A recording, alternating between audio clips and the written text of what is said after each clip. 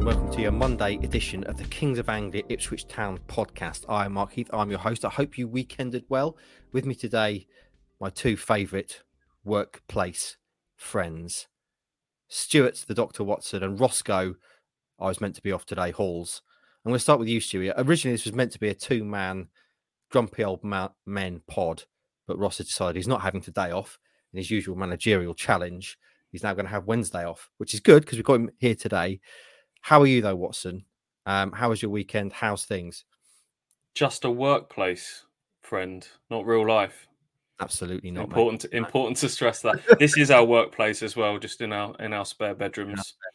What a better place to be. Yeah, I'm good, thank you.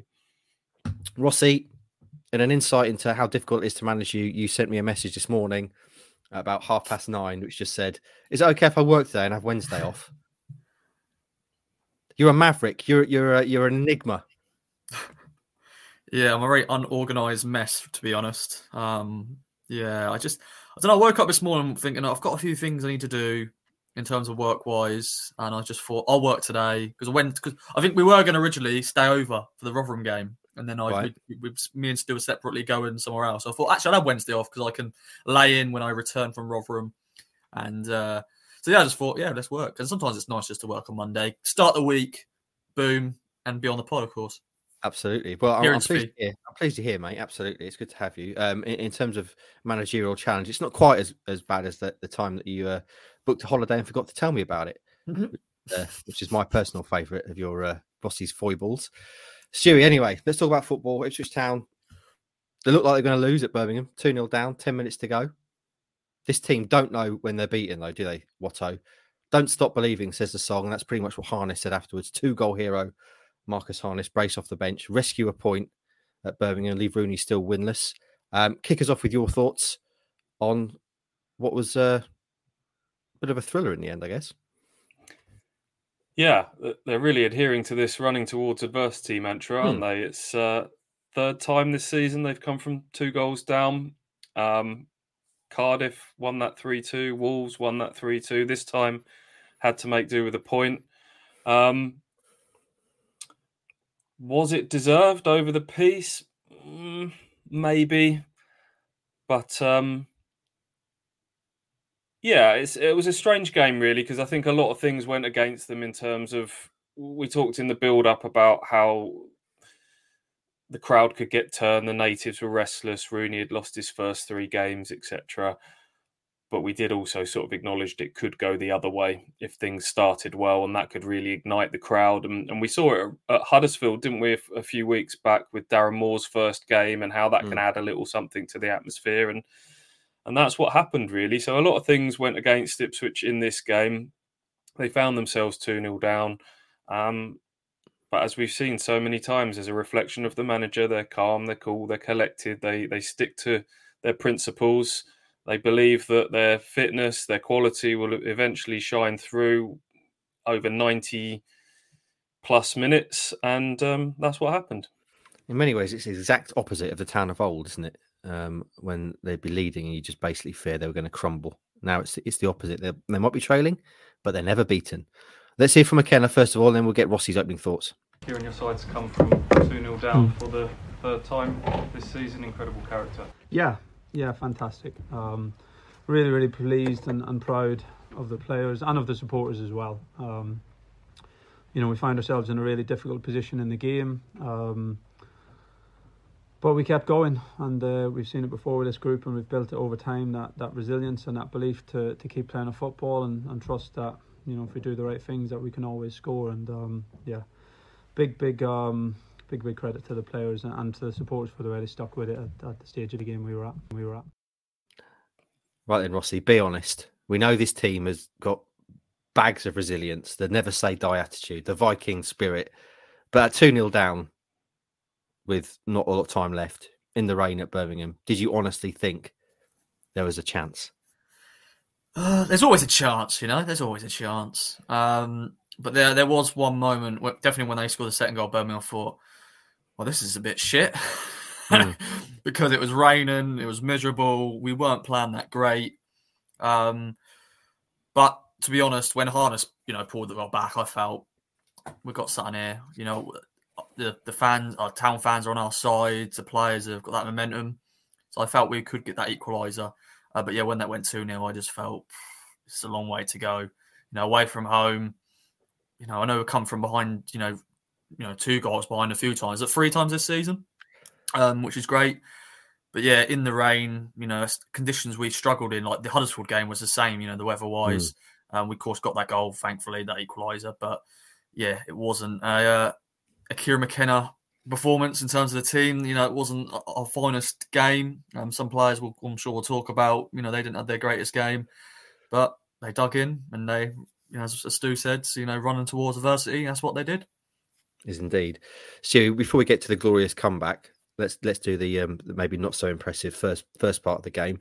We expected there to be pressure from the fans on Rooney. In the end, they were chanting his name as Birmingham were 2-0 up. What did you make of that first part of the game? Because by the sound of it, they came flying out of the gates, really high press, high intensity, and then from Rooney's own mouth, he said that when they started to fatigue from that effort, that was when Town started to kind of get a foot in the game and start to take back control. Yeah, 4-4-2 was the first thing that sort of caught me by surprise. Proper 2 up front with Oliver Burke, who's normally a wide man, deployed up alongside Jay Stansfield. Sort of a bit of physicality alongside Stansfield's quick feet and skillfulness. And they pressed high and hard, and they hunted in packs and played with real intensity. Rooney had obviously had a full week on the training pitch building up to this one. Ipswich had the distraction of the Fulham game in midweek, so that maybe gave them a slight advantage going into this one. The Rooney chance happened before they'd even scored. You always get the home fans on your side at the start of the game. It's just, you know, things, if it feels like there's a little bit of bubbling discontent under the surface, it doesn't take much to kind of boil that over. But they were with the team, and then the team gave them some more fuel for the fire to really get them going. And Ipswich, it disrupted their usual sort of build from the back passing game, and there was a sense that the Birmingham goal was coming, and it did on 13 minutes. What did you make of that as a goal? Because it's one of those kind of freak ones, really, isn't it? Hadley comes thinking he's going to get it. Stansfield gets in the way, and then to be fair to the lad, it's a nice little finish. It's hard to apportion blame on that one. I think so. Yeah, it's a miss hit, isn't it? It's At the time, I thought the shot had taken a sort of a nick off a defender and taken the pace off of it, but McKenna talked about it being a miss hit afterwards. I think it is a little bit of a scuff, and yeah, no blame on Cladkey really there, and really credit goes to Stansfield for being alert enough to nip in, intercept, keep the ball alive, turn and put it in the net. And Rossi, what did you make of Town's reaction after going 1-0 down? We used to this side kind of firing back. Did they show spirit? I saw there was another audacious chip klaxon for Chaplin. One of those days that's going to come off, isn't it, Watto? But what did you make of the response, such as it was, Rossi? It weren't too bad. You know, there was, you know, like Hurst, I felt sorry for him a little bit. It wasn't his greatest game. You know, he was offside a few times, which I was getting frustrated about. I was like, George, stop being offside. Don't be Macaulay Bonne here. Sorry, that's a bit harsh on Macca there. Sorry, Macca. But yeah, it's, you know, there's a few chances here and there, but the conditions weren't great, to be honest. I know, you know, you got to plan it, and every team can have those conditions. Both teams had to plan them conditions. But yeah, there's a few chances, but it just weren't the clinical Town as they normally are, which was a bit frustrating. But I will admit, I was trying my best to just look after my camera equipment, because it just lashed it down. It was just lashing it down. And I was just next to another photographer, and we're just looking at each other and going, is it really worth it? Is this really worth it? But yeah, it's just one of those. How moist were you after the game, Ross? On a scale of 1 to moist? Very moist, very moist. Stop saying that word, everybody. Yeah. You had my trousers though, did you not, Ross? Which kept your legs warm and cozy, I'm hoping. Yeah, I think I looked at the forecast on Friday night, and I went, because I gave Stu it back, because I never actually had the opportunity to wear them in Rotherham because of the obvious reasons. So I gave them back to Stu on Wednesday night, And I said, "Oh yeah, take these back, Stu. Don't need them." And then I think, I just texted him and just said, "Stu, can you bring those trousers if you haven't given to Heafy yet?" And they were very, very handy because they kept me nice and dry. But the rest of my body was very wet. Okay. So, but thankfully, I did have them. So thank you very much. And you'll be taking them to Rotherham by the sound of it tomorrow night. That's my waterproof trousers, friends. Just to stress, not just a pair of my normal trousers, which are keeping Rossi's legs dry. So 1-0 at half time, Stewie. Sounds like there was quite a talking to needed at half time, maybe from McKenna, and then they come out though and they ship another goal. It's one of those ones where you say, "Cool, that's unfortunate, isn't it?" When Burgess just slides in, obviously he's trying to do the right thing, and it's just one of those ones that ends up in the back of the net. Nothing you can do about it. Yeah, just to sort of rewind to that after going behind, it felt like Birmingham were well on top, and it felt like Ipswich weathered a storm. In the moment, watching that game, I thought they're massively under the cosh here. Too many players not really at it. As I say, I think that's as much to do with the way Birmingham were playing as any kind of slight on Ipswich. But on reflection, for all of that sort of home pressure, they didn't really create that many chances at the end of it. And as the end of that first half wore on, there were just a few little signs that they were fatiguing. The levels were just starting to drop off because they were never going to keep that sort of level of intensity up for 90 minutes. And Ipswich just started to find a few passes. There was that Chaplin lob that you mentioned. Broadhead had a really good chance that he volleyed wide. So at half-time, I'm not sure it was a kind of a rollicking halftime team talk from McKenna. I'm not sure he's that sort of manager in general, but it would have been okay that, just stick to. I'm sure it was a kind of keep calm and carry on. They're not going to be able to keep this up. Probably tactically pointed out a few areas where they might be able to exploit a bit of pace, a bit of space, and so I was feeling okay at half time. And then second half started really, really well. Ipswich on the front foot, played with a lot more zip, with a lot more purpose. And you're thinking, okay, the tide's starting to turn here, no problem. And then that Birmingham second goal comes out of nowhere, really. It's against the run of play. And as you say, it's another unfortunate one, really, where, Cameron Burgess just slides in to cut out a cross and ends up sort of towing it past his own goalkeeper. So 2-0 down, and there was a big moment, wasn't there, at 2-0 down, where Birmingham had a big chance, Rossi, to go 3-0 up, which would have killed off the game. But your old mate Vaclav Smooth came to the rescue. Yeah, he's just bringing his out every game now, isn't he? Just making saves. I know that's what goalkeepers have to do. That's their job. But just some saves, you think, how has he done that? Like, how has he done that? And definitely, I'm sorry to say, I'm going to bring it up again. The condition. The ball can easily just, go a different way than what you're expecting and all that. But, he's once again, keeping out some big chances. And, if it wasn't for him, we would have probably lost this game. Because I think if it was 3-0, I just thought, that's a back from, I know good teams, they can do that. And Town have, shown they can do that. 3-0 down, away from home. I just couldn't see it. But good old Vaclav Smooth was there again. Stewie, he seems, as well as everything else he's good at, he seems to excel at stopping one-on-ones. We've seen quite a few of those this season where it's him and the attacker, and more often than not, it seems that he manages to find a way to stop the ball, be that traditional or kind of non-traditional ways, but the kind of legs. And I know you referenced before, he's a big fan of the old Schmeichel starfish as well, isn't he? When he needs to be. Yeah, kind of turning that knee inside and making himself nice and big. Quite quick off his line as well. So that was a huge moment when he denied. I think it was a bit of a deflected through ball to Burke 1v1. Kept that out, and 3-0. I think that would have been game, set, and match. So they were both times after conceding. There was a little 5-10 minute spell where home tails were up, but Ipswich did well. I think McKenna referenced it afterwards. The biggest sort of show of character in this game was the reaction to the second goal, because they could very easily have felt quite sorry for themselves there, where they feel like two unfortunate goals against at key moments, off the back of a couple of lesser performances against Bristol City and Plymouth, and maybe starting to think, okay, maybe our luck's run out today, but that wasn't the mindset at all. They stuck at it and they played right to the death. Let's hear a bit more from McKenna then, and then we can celebrate the man with the best, most beautiful eyes in football, Marcus Harness. We've enjoyed the goal fests at Portman Road, the wins, but how important are these sort of gritty comeback points on the road, do you think, when you reflect months down the line?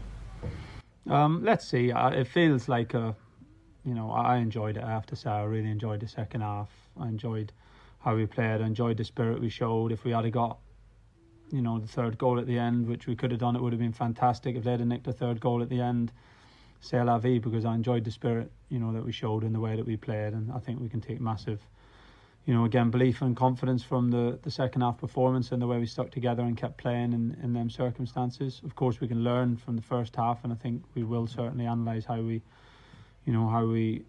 get momentum better at the start of away games and don't give momentum to the home team.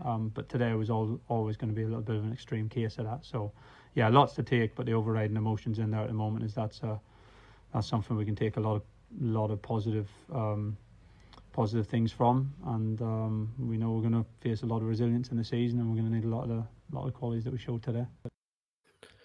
Look out, friends, by the way, for that phrase "c'est la vie" on tomorrow night's game day at Rotherham, because Ross has taken quite a shine to it, haven't you, Rossi? I have, but I actually don't know what it means. What does it mean? It's essentially like an expression of fate, isn't it? C'est la vie. What will be, will be. Essentially, I like that. Hang on, I'm confused here, Ross, because we spent 5 minutes in the green room before this, you saying how much you'd enjoyed Kieran McKenna using the term "c'est la vie," and now you've just revealed you don't know what it means.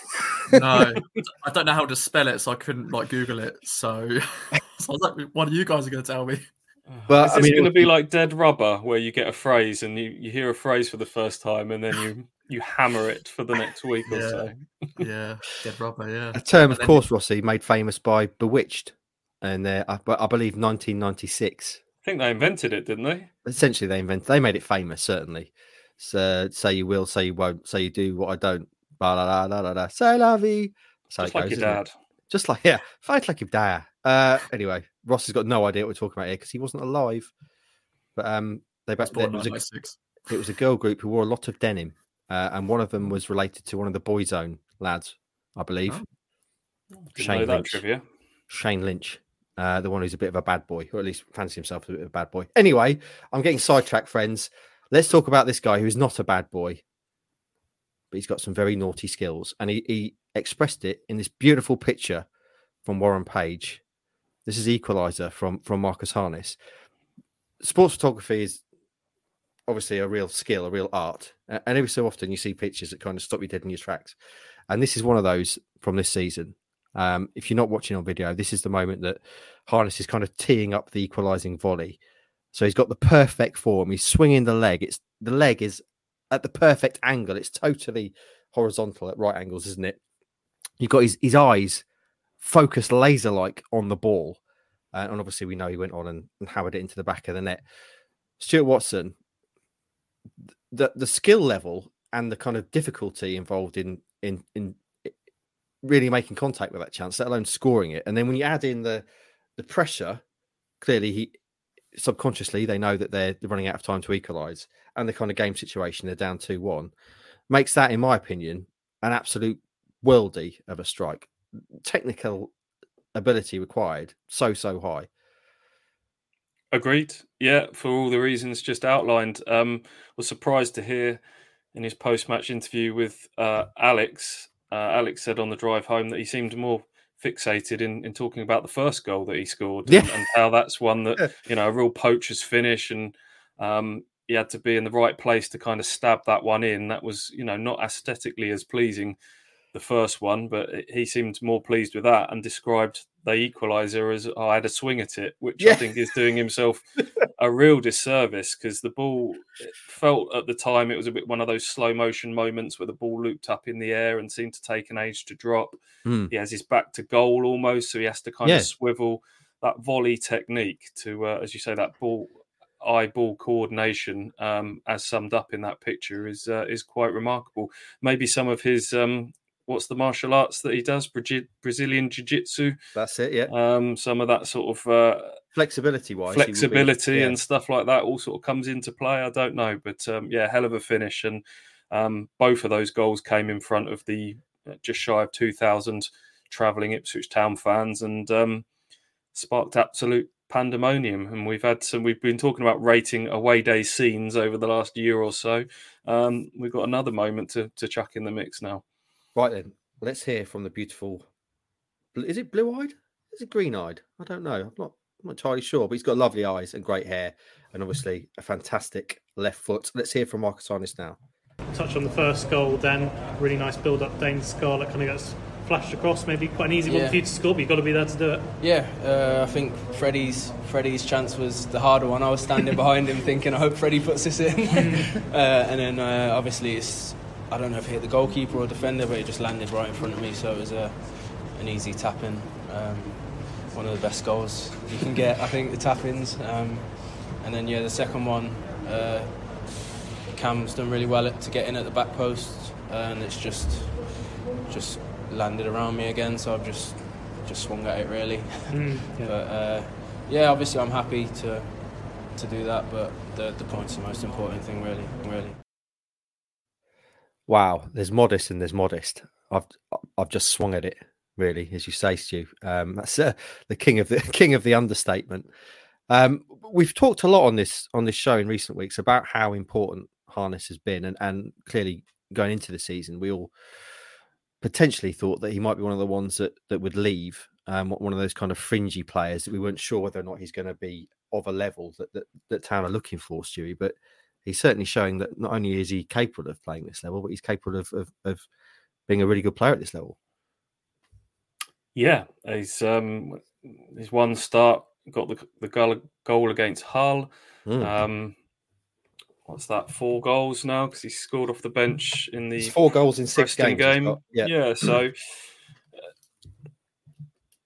I know I quite liked him sort of breaking away from the rhetoric of I don't know if we're going to play this. We've got that coming up. Yeah. Okay, so I won't go into that, but I like the fact that he's wanting to really play a part in this. It's a squad game, and as McKenna keeps saying, they're going to need everybody over the piece. You never know when injuries are going to arrive, and he's certainly showing he's ready when called upon. Let's play that clip then, Sherry Stu, because you teed it up, and I don't want to do the usual trick of you saying it and then me playing it. So this is a breaking from protocol, really, because normally when you speak to a player after a game, a player who maybe is a bit of a fringe player, they say the usual things. I just want to take my opportunity with both hands. I'll play wherever the gaffer wants me to play. I just want to help the team, etc. I'm happy with whatever role I'm given. This is what Harness said after the game. Super sub at the moment, done it against Preston, done it again here. It seems to be a bit of a running thing, at least. I hope not. I mean, I'm not just here to make up the numbers. I'm happy to contribute and happy to always do my best and work for the team. But obviously, I want to be more than just a super sub as well. But happy with how it's going at the minute, and just got to keep building and keep putting my name forward, really. I mean, these goals are only going to help with that. These cameos, if nothing else, you've got to take your window of opportunity, come off the bench and make sure you're making a difference. Yeah, exactly. That's all I can do, really. And hopefully the team can keep doing well as well. So then, Rossi, nice to hear from Harness there that he wants to be more than just a super sub. Should he be, though? Has he played his way into potentially starting, do you think? Obviously, we've got a game we're going to be talking about in short order tomorrow night. We know that Town have got a big squad. He's certainly one of the players that tends to be first off the bench. But should he be potentially starting games now, do you think? Yeah, why not? Because 2 goals. He's the one who saved the day. He got the goals. He's impressed me, to be fair. Every time he makes a cameo, he's shown his worth, which is great. Of course, that was, as you mentioned earlier, that was a question mark on a few players. Can they step up to the championship? And he's definitely one of them. I think he has. I hate to sort of single out players, but there's a few that weren't at their best on Saturday. Connor Chaplin, unfortunately, I'm a big fan of Chappers. I don't think he's been that great the last few weeks. And Harness is probably breathing down his neck now. I know Harness can play left and can play right. But yeah, Marcus has been fantastic. And if you can't not start him after scoring 2 goals, So yeah, I'm sure Marcus will. I don't know if he's that sort of player. Will be knock on the door of McKenna and say, what have I got to do to start? Because I don't want to be this super sub. I've come off the bench here, scored 2 goals. I've got to be starting here. So, I think he's done all he can do now, and it's up to McKenna if he wants to start him. We'll find out what Stu thinks in a minute. I want to talk about this theme as well, about players maybe needing switching out. But let's hear from McKenna about Harness, and then we'll speak to Watson. It's a great finish for the equaliser, wasn't it? Just to watch the ball drop out the sky, such a clean hit. Great finish. He's technically such a good ball striker, and he's got so many attributes as a footballer, and you just want to see him keep growing in belief now, which he really is. He's stepped up to the Championship for the first time. I think he might have had a couple of minutes for Burton when he was very young, but other than that, this is a level that he wanted to show that he can play at, and he's really impacting it. So yeah, it's great to see him showing his qualities as a player. There you go. Then nice words from Kieran, Stewie. But where do you stand on the Harness question? He can do no more than he's been doing, really, in terms of trying to play himself into the starting 11. First of all, where would you play him? The first thing I'd say is I think he is really fired up to prove himself at this level, because he went from Burton to Portsmouth. I think at the time there was a feeling when he left Burton he'd go up a level. No, he stayed in League One with Portsmouth. Then he makes another sort of League One to League One switch with Ipswich. And a bit like Scott Twine, who kept kind of making those sideways moves when people were expecting him to step up. After a while, people go, oh, is that his level then? And I think he's felt that over his head. I noted there was an exchange, I think, in the summer when Ipswich got promoted. I think a Portsmouth fan said, oh, you'll be sold, sort of thing. And there was some words exchanged back in response. So I think that's kind of firing him up a little bit at the moment. In terms of getting in the team, I don't think there can be... I don't think many players will have been able to go knocking on the manager's door over the last year or so when the team's performing as well as it has done. And I still don't think he'd be in a position to do that now, given the way that sort of Broadhead has played and Chaplin over the piece. Maybe the two of them have just dropped off a little bit in the last couple of games, but there's more than enough credit in the bank there. I think his opportunity will be for games like Tuesday night. I think that's where some of the rotation might start to kick in now. But so he may well start against Rotherham for Broadhead. But if it was like a blank week going into a Saturday game, still not sure that you'd be sort of harnesses into that sort of first choice starting 11, all things being equal scenario at the moment. It's one thing impacting a game against tiring opposition off the bench. It is another thing starting football matches. But it's nice to know that Ipswich have got these players that are ready to contribute when needed. I don't know if you saw it yesterday. There was a clip doing the rounds on social media in the wake of this goal, which was him in warm-ups for Portsmouth a couple of seasons ago, hitting the most perfect volley. He's warming up. He's obviously shooting at goal. He hits the crossbar in warm-ups and then waits for the rebound to come back down to him, times it and hits the sweetest volley you will ever see. And it's one of those ones that you're behind it, so you can see it like curling as it leaves his foot into the top corner of the goal. I'll share it on social media, actually. It's left foot, right foot as well, isn't it? The first shot's his left, the second shot's his right. And again, McKenna's kind of referenced the fact that he's both-footed, technically a very good player. There were times that we have to remember there was a reason Ipswich went out and tried to upgrade that position back in January, and Broadhead has come in. There were times where it was just probably hard. His ability was never in question for me. It was maybe the more consistency levels, even within games, that he could do some really good things. But there were times where maybe he just gave the ball away a little bit cheaply in transition. But maybe his style of play is more suited to a level up. I don't know if that's a debate, but he's certainly producing the goods at the moment. And as you've said, can do no more. Right, Ross, you've touched on it already. Suggestions, maybe a few players starting to look a bit tired. It's been an incredibly hectic schedule, playing Saturday midweek for what seems like forever.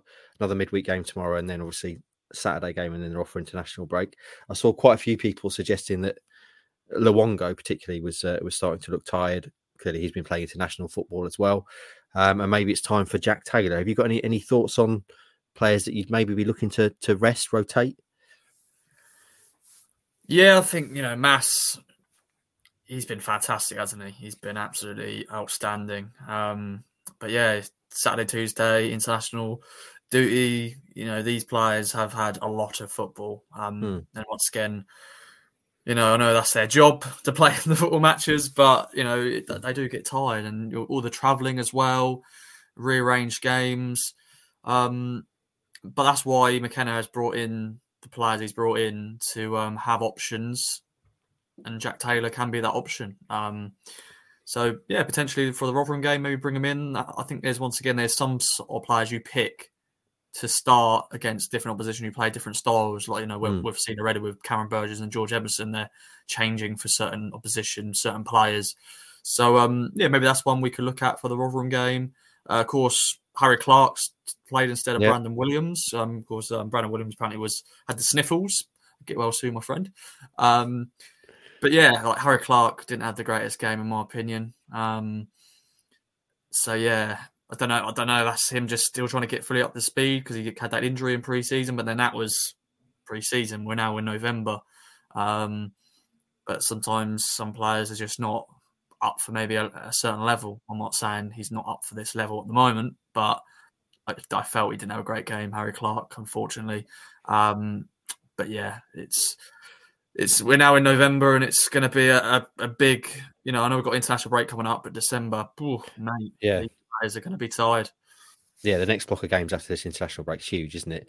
Stu, have you got any thoughts on players and perhaps the kind of wider picture? Because we've already referenced in this show that maybe the last 2 or 3 games, Bristol City, Plymouth, and then this game, they've not been at the level maybe they were to start the season, and clearly that's incredibly hard to maintain that level of play, and it's unprecedented they were doing it in the first place. But it does feel like they may be starting to tail off a little bit.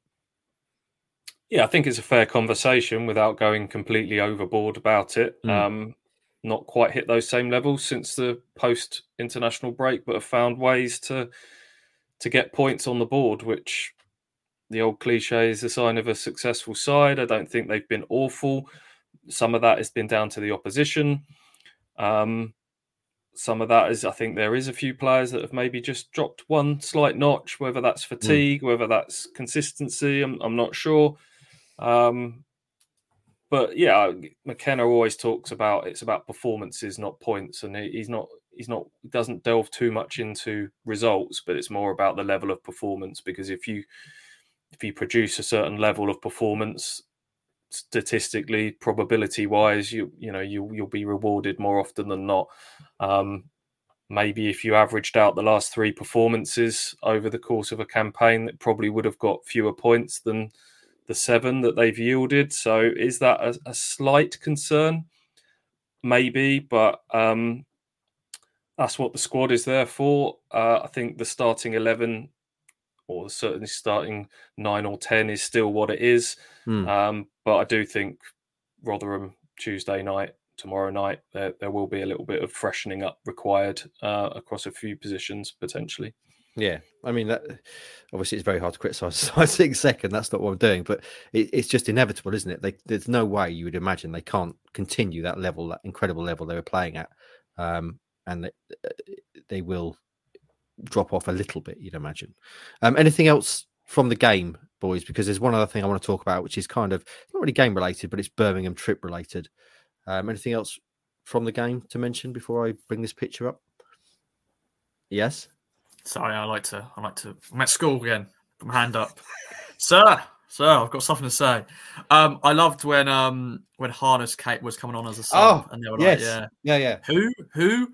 And wow, you found out who it was because he just scored 2 goals against your Birmingham fans. But yeah, lovely moment. I'm so pleased you brought that up because that's something I really wanted to talk about. Who cannot enjoy that, Watson? And I know you're a big fan of things like that. You used the word schadenfreude last week. That's a little dose of that for the old Birmingham fans.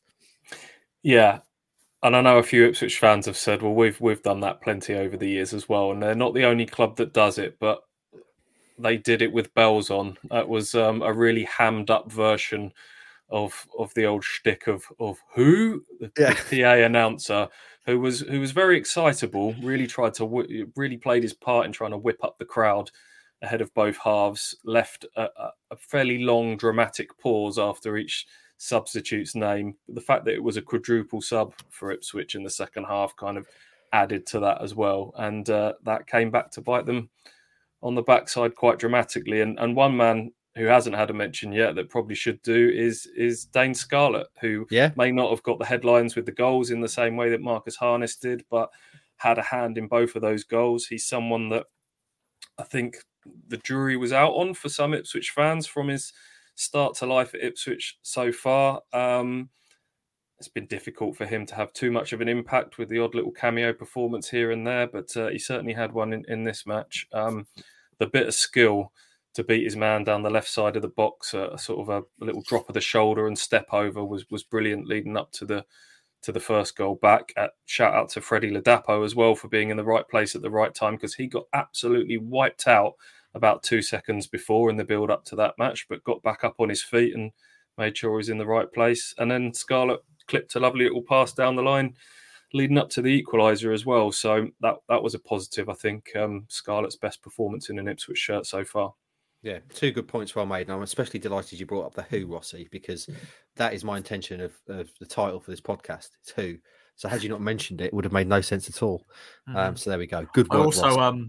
I also like, because the Birmingham fans were like going Rooney, Rooney, and of course that's when Town fans were then a bit sarcastically chanting Rooney, Rooney to the Birmingham fans, because we got the point in the end. But not bad. It was a good atmosphere down there actually, because that was the big talking point, wasn't it? In terms of the Birmingham fans, they were really on their team, like in terms of supporting them.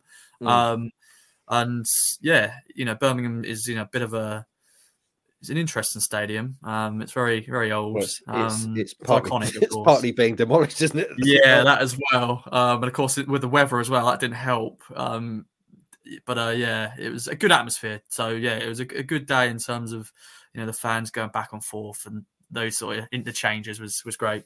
Yeah, right. One more thing I want to talk about, and that's this. If you're not watching, friends, this is a plate of I'm not really sure what it is. It looks like roadkill. It looks like it's been dropped on a plate from about 10 feet. This is the pre-match meal you were served up, Rossi. Again, clearly, nice to get food in the press room. What can you talk us through this? What exactly is it? I mean, clearly that's mash on the right, and there's questionable meat of some sort. Looks maybe like beef. Hard to tell. It is beef, yeah. And a gravy which looks like it's split 7 ways from Sunday. What was it? Is it some sort of hot pot? They didn't. Once again, we got served. It was like it was like 18-year-old lad who probably didn't really want to be there. He was just serving it. He gave us good portions though, to be fair to him. So fair play to the lad. Yeah. I don't know what is it. I don't know, Stu. You probably better in terms of knowing what food is. I don't know what we're calling it. A stew. Yes, yeah. I quite enjoyed it. It was. I liked it. Yeah. Mine didn't get served up quite like that. And from conversations with Alex on the way home, he's blaming you, Ross, for the way that this looks, because he says that you had to handle his plate at one stage. And he got himself into a chair that had a little flap down table, and he thinks that you might have tipped the gravy all around the edge like that. You sloshed it. Alex also has gone with sans carrots with his as well. And there were some big chunky carrots that were done quite nicely. Very nice as well. Another thing we've discovered about Alex is he does not like carrots. So I think I enjoyed that. It tasted better than it looked, and it's a good, healthy size portion there as well, as you can see. So, absolutely, that was decent. If you look at mine, this is what mine would look like. Oh, okay, yeah, that's entirely more presentable. Yeah, it's just the way AJ's presented it. Then is what it is. I think he got more beef and gravy because he didn't have carrots. That's what he was saying to me. He was like, I got more beef, mate, because I got no carrots. Like, but no, I want more vegetables in me, mate. So I think that's why it maybe looked as it is as well, because it was just more of the gravy on it. So I liked it though. It was nice, a nice hearty meal for your November's day. That's what I said on game day, because I just felt you had a bit of bit of protein and a bit of veg for your 5 a day and all that. A lot of carbs, a winter warmer. I'm not entirely, by the way, at odds with AJ on the carrots thing. I think they are overrated, carrots as a vegetable. Cool. Nowhere near the top of my favourite veg. It's not, I obviously eat them, but certainly not up there for me as a veg, a carrot. I disagree. Move on. All right, fair enough. Unless it's in a carrot cake. in which No. case it's exceptional. No. What? No, I don't like carrot cake. I like carrots, carrot not cake. carrot cake. Carrot cake is the elite tier cake for me. Anyway, I disagree. Move on. Okay, fair enough. From food to something bubbling down the road, friends. And that's this right here, because things are not looking good, sadly, at Carrow Road. After, it has to be said, friends, an impressive start to the season. They were playing really well, weren't they? And obviously in the Boy Road, they've got a real talent coming out of Norwich. But they've now lost 4 games in a row, 8 of their last 10, booed off again yesterday, losing 3-1 at home to Blackburn. Beating Blackburn at home is not for everyone. And Wagner came out after the game and said, essentially, that I'm not going to resign. I suppose you'd expect him to say that, but there's definitely pressure on him, Stu. What are you making of this, watching on from afar?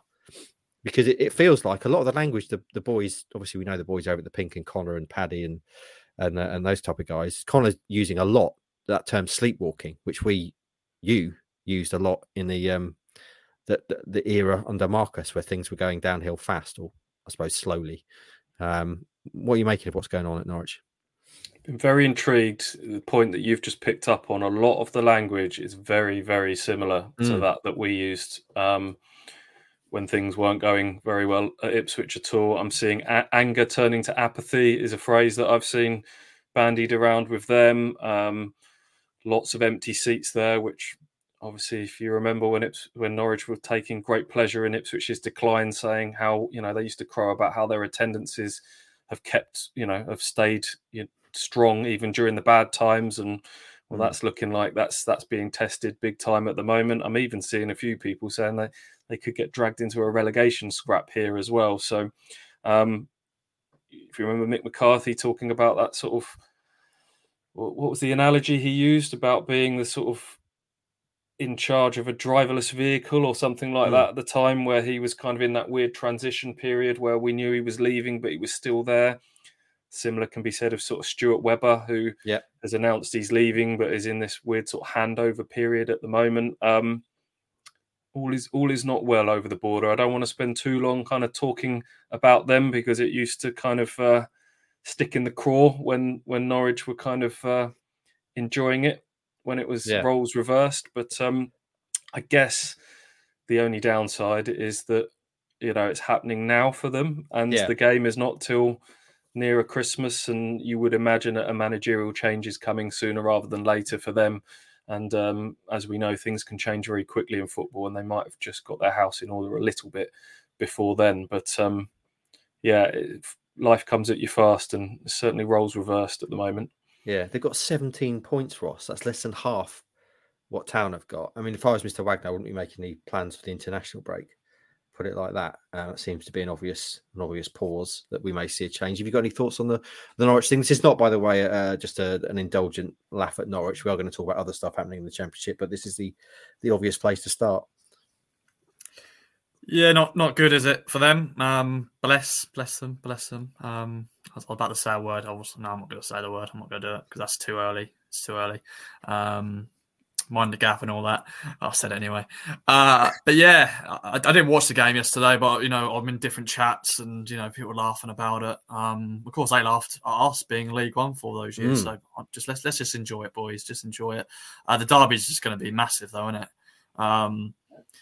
It might be even bigger the way it's going if they've got a new manager installed, and obviously a huge game for any manager, but especially a new manager trying to turn Norwich's season around. That might even be bigger, if possible, than it could be at the moment. Depends what route they go down. I mean, what if they go for somebody like, I don't think they would do this, but what if they went for someone like a Warnock, for example, that could come in and have like a real short-term impact just to kind of get results and turn things around, and that would suddenly put a completely different complexion on the derby. Whether, I don't know what route they'll look at. Obviously, at the moment, as you say, Wagner's kind of saying that he's digging his feet in and digging his heels in and wants to carry on. But that was a hell of a reaction. When I saw the footage of the boos after the second goal went in about 15 minutes yesterday.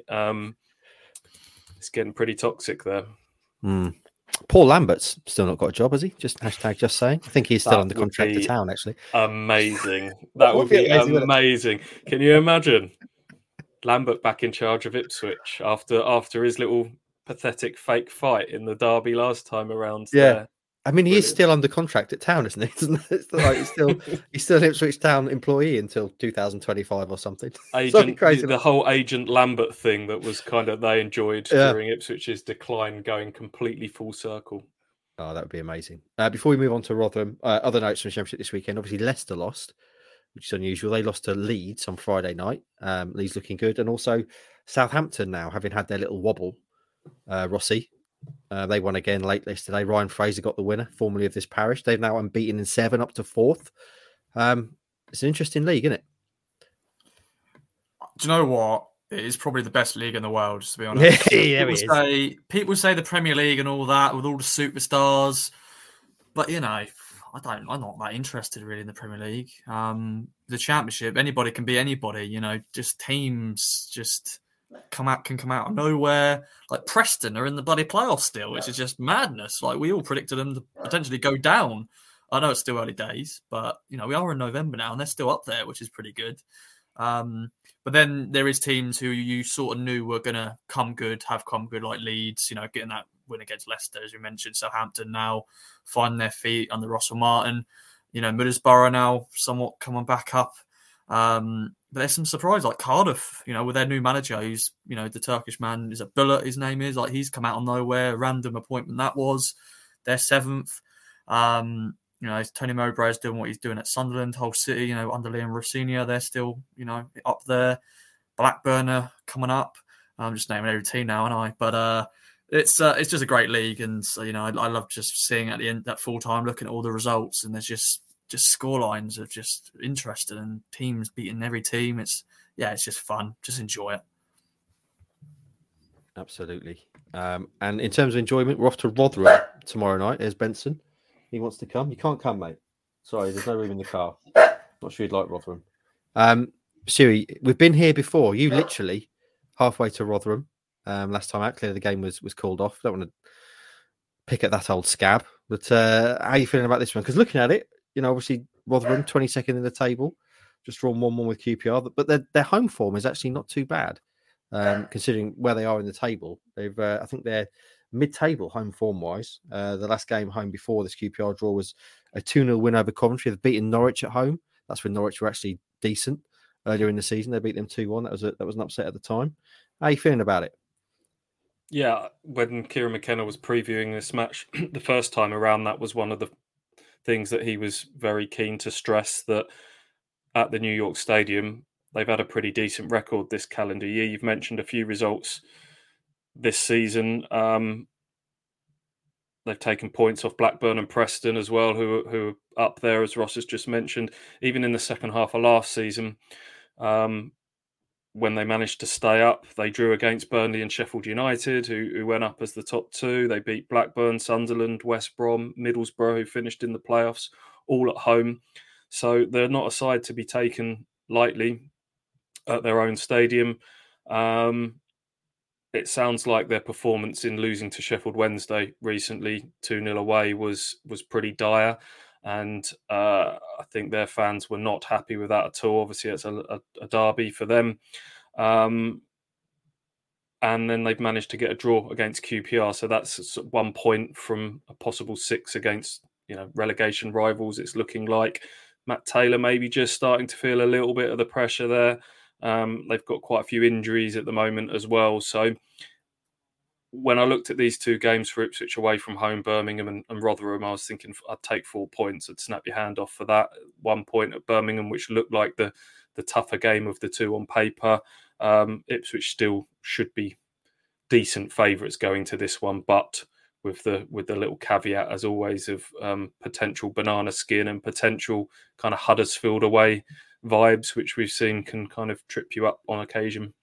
Yeah, do you feel like that, Rossi? Like this is going to be maybe a tougher game? We spoke about Birmingham on Saturday being tougher than it looked on paper. Clearly, Rooney losing 3 games in a row starting. And you look at where Rotherham are in the table, and that suggests only 1 winner. But it just feels to me like it may be slightly more complicated than that.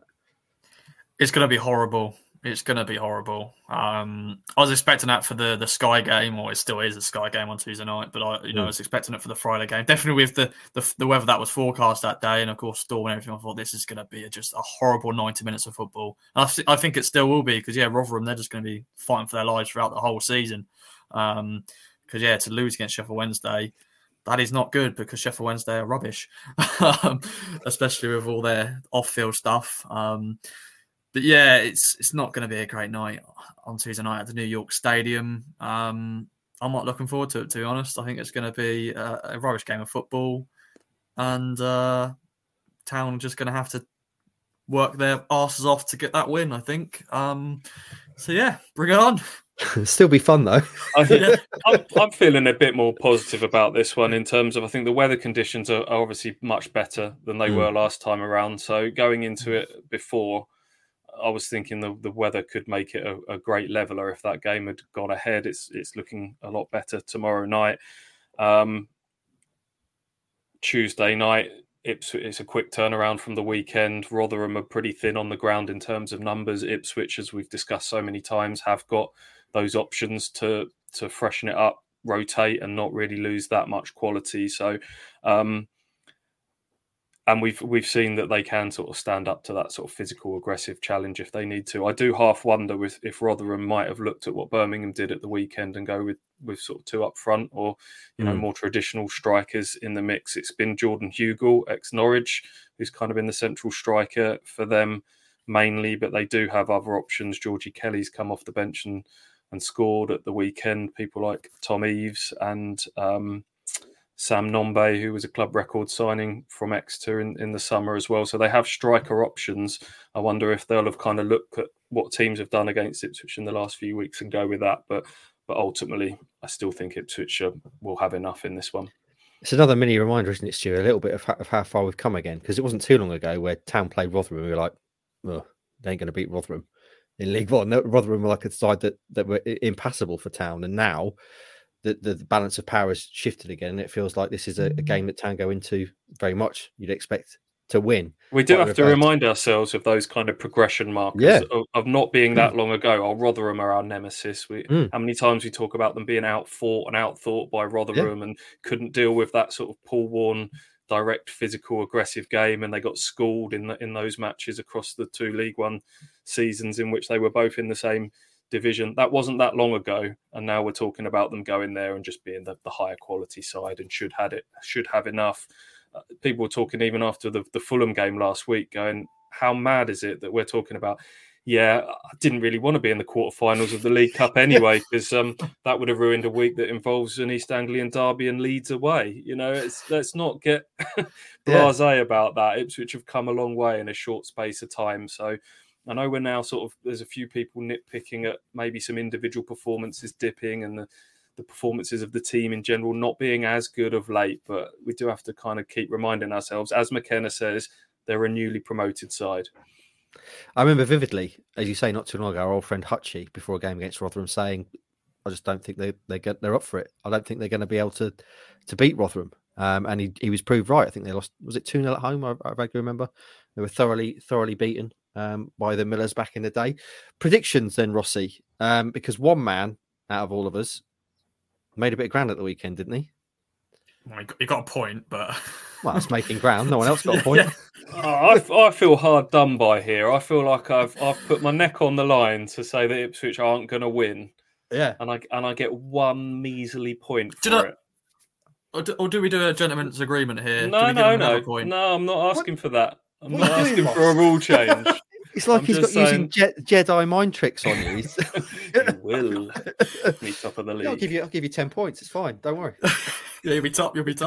Yeah. Actually, no, he wouldn't be actually top. He'll be second. So. But Watson, the point is, Watson made a bit of ground. He correctly predicted a draw. So he's made a point up in the marathon, not a sprint. That is our predictions league. Rossi, you're still top of the table. How you feeling? What we're going to say about this one? I'm going to ask you first all the time now. Even though I said it's going to be horrible, I think it's still going to be a Town win, though. I think they'll grind it out and they'll find the way. I've got two predictions in mind. Well, you're only allowed to use one. I know. the classic is the 1-0 Town win. But then I think, come on, why not Town? Go and score a few goals in this one. So, but then will I regret going for like 3-1 or something? I feel like I'm actually in your internal monologue now. I'm actually inside your head. Is this what it's like to be in your brain? Yeah. Do you know, actually, go on in. I'm just going to go 1-0. Just, simple 1-0. And first goal scorer, let's go for a nice... Come on, Connor Chaplin. Come on, score a goal again. 1-0, Connor Chaplin there. I hope you enjoyed Rossi showing his working out. Stewie? Now, I referenced the fact that I did these predictions for the next block of games in the last one, and how there might be a bit of copying going on. I did have 1-0 down, Mark, in that one. Did you? Although I do didn't read it, mate. Didn't read it. I do believe that Ross hasn't seen that. I'm going to change that. I think I had 1-0 down on a difficult night the first time around, but I feel a little bit better about this time than with Ipswich's depth and whatnot. I'll upgrade it to a 2 now. First scorer? George Hurst, point to prove, back at a lone club that didn't use him particularly well or often. Yeah, I was going to say 2-0 Hurst, but I won't for the spirit of the game. I'm going to say 2-1 then. 2-1 Town, and I will say a bit of a left field one. Sam Morsey. Why not? On a night for combative, hardcore, kicking players around, getting stuck in, Sam Morsey to get the opening goal for Town at Rotherham. So we're saying 1-0, 2-0, 2-1. AJ's off this week to celebrate his birthday. He's 23, boys. Which makes me sick. And you refer to that as terrifying. 23, terrifying. Wait till you turn 30, mate. Wait till your knees start going, etc., etc. Scarily enough, I am actually old enough to be Alex's dad, I realised. So I'm not really sure how can that be, boys? Because obviously I'm right at the cutting edge of cool. Still, wouldn't you agree? Absolutely. I listen to Stormzy and watch Netflix. I've heard of TikTok, right? I know where it's at. I don't know why you're laughing, Rossi. Right then, friends. I liked your trainers, though. I liked your trainers, by the way. When we met Fabio Wardley, I saw your kicks. Absolutely. The new Air Force Ones, mate. Yeah, absolutely. Yeah. I know what's going on. In with the kids, yeah. Absolutely. Right then, friends. Anything else to mention before we take our leave? We're coming up to an hour. Do you want a bonus prediction for the game? A Jack Taylor. I don't think it'll be I've got Hurst down as first goal scorer. I think this could be a Jack Taylor outside of the box screamer. Ooh. I think he might come in for mass. I think that might be one of the changes. If that happens, right, Rossi, because I think if you predict a player and style of goal, I think you should get more points for that. So I think if Stewie is saying Jack Taylor to score a Jack Taylor trademark rocket, if that comes to pass, I think you should get 5 points. Well, we talked about maybe having a wild card where you could make one hot take a season. Yeah, and then I don't know. You can say what points are assigned to that, but if we're willing to agree that now, I will play my that's your wild card now. Ooh. Jack Taylor to score at any time a goal from outside the box. See, if that comes to pass, because you need quite a lot to come to pass for that to happen. That should be, how many points do you reckon, Rossi? 5? Maybe 5. Or do we have a couple, like maybe 3 wild cards each? Because that's a long season, 46 games.